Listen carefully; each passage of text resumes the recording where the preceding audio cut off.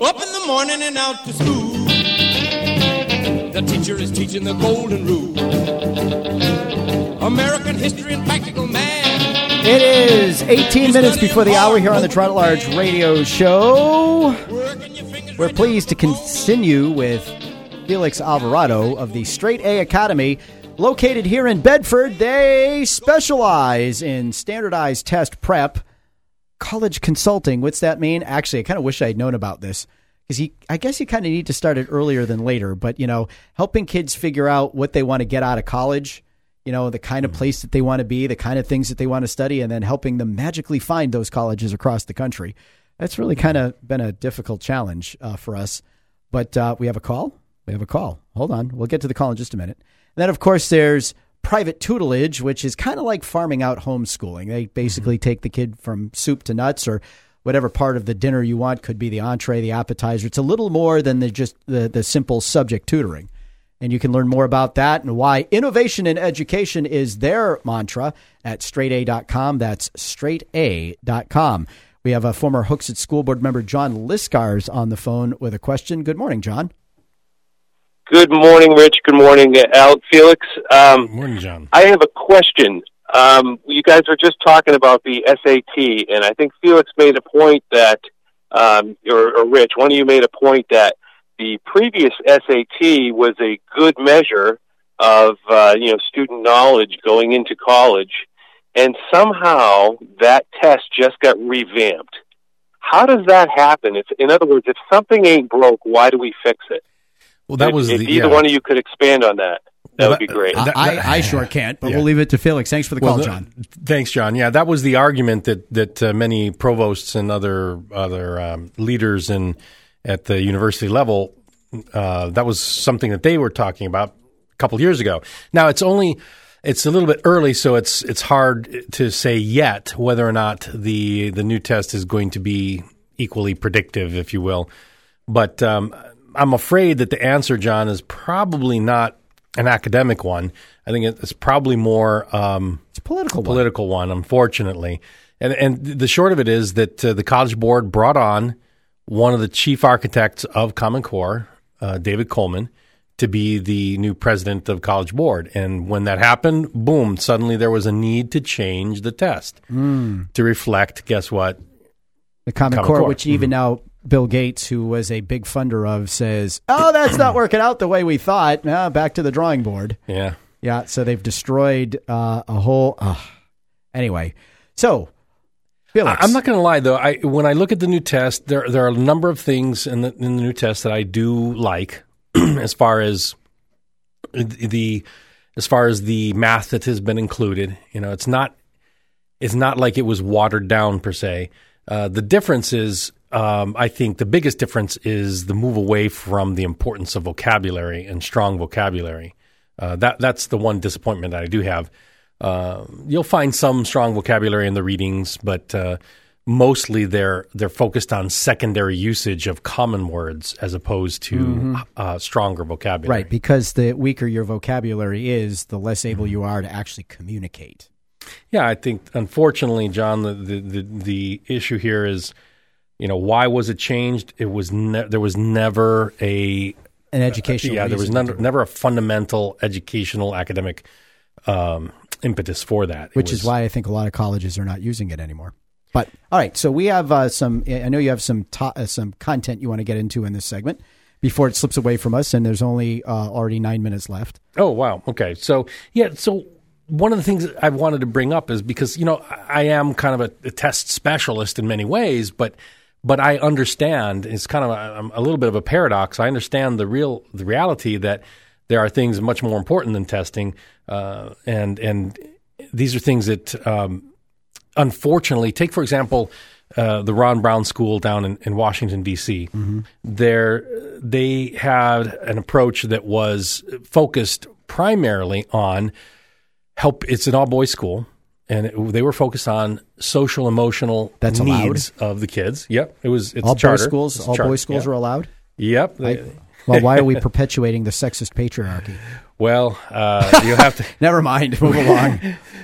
Obviously, there's a lot of a detour that we could go on there, but in short, they were focusing on social emotional needs of the kids, because honestly, if you don't address those, it's hard for kids to learn. If they're coming to school and they are broken, they're coming from broken families, they're coming from difficult situations. Some of the kids living off the street, it's difficult for them to be able to actually learn anything. So they address the social and emotional needs of the kids, and after, it's been a resounding success in that area.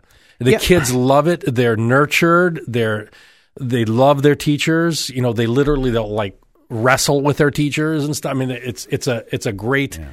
I mean, it's a very much a nurturing environment. Right. But I worry about this social emotional approach for a couple of reasons, though. First of all, it doesn't involve the spiritual, and I don't think you can ever really address. Whenever I say, but we need to address the whole child, there's the social. They always leave out the spiritual when they're talking about that, and I realize that's an entire discussion. But the thing that really bothers me is, they use the social emotional welfare of children as the reason for getting into psychometrics in a lot of these assessments, whether it's the Smarter Balanced, which the state of New Hampshire has ditched, but not really, or a lot of these other assessments that are being done now.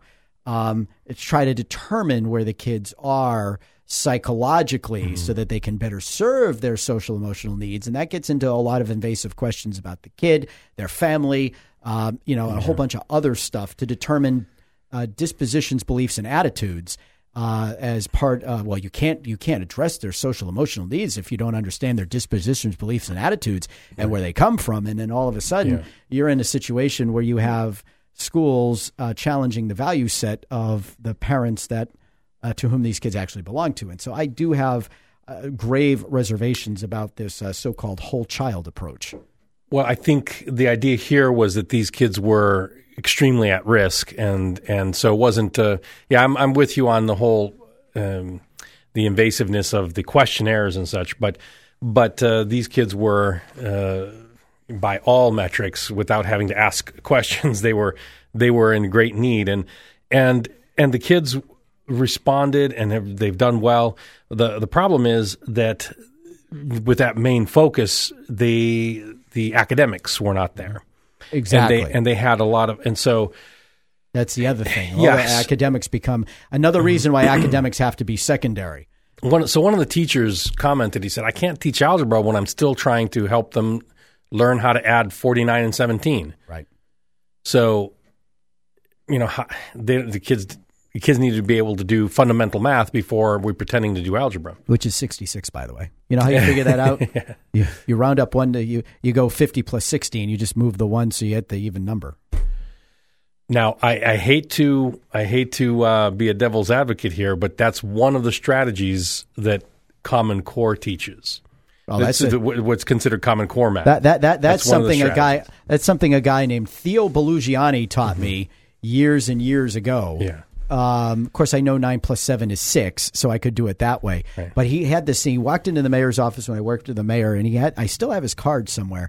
I think he's since passed, but he had these fascinating ways of tutoring kids in math. And he started talking to me about a lot of them, and he went through some of them. And I still use stuff that guy taught me today. It makes the math a whole lot easier to do in my head. Yeah, to do mental math. Yeah, I learned how to add left to right.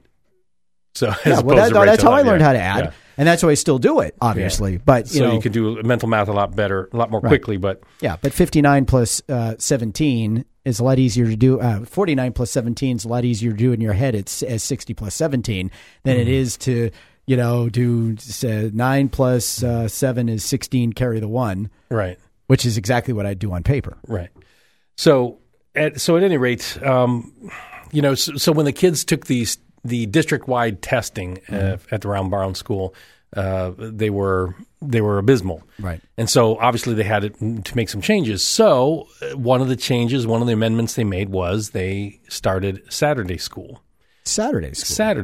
And one Breakfast Club. The thing is that one of the kids, reported his grades went from a F to a B. I mean, so it was extremely helpful, but it was voluntary, and so not all the kids. Well, so what was the purpose of Saturday school? To give the additional help that they weren't getting, or not that they weren't getting, but they just needed more time on task.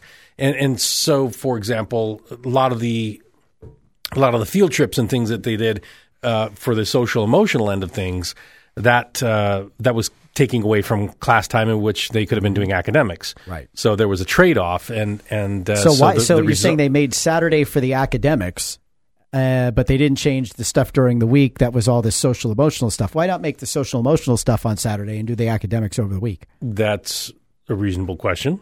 I have not looked closely enough at their model to understand why, but I do know that I probably had a lot of projects already in place and planned out for the whole year, but certainly opening up Saturdays, extending the school day, in other words, or extending the school week was one of the strategies that they approached, and it worked. Yeah, and it worked. So as far as us innovating with our schools, I think the problem is a lot of great ideas never make their way to the public consciousness, and we need a mechanism to do that. We need a mechanism to do that. And I think John Liskers, who called in earlier from Hooksett, he's got a project he's trying to work on.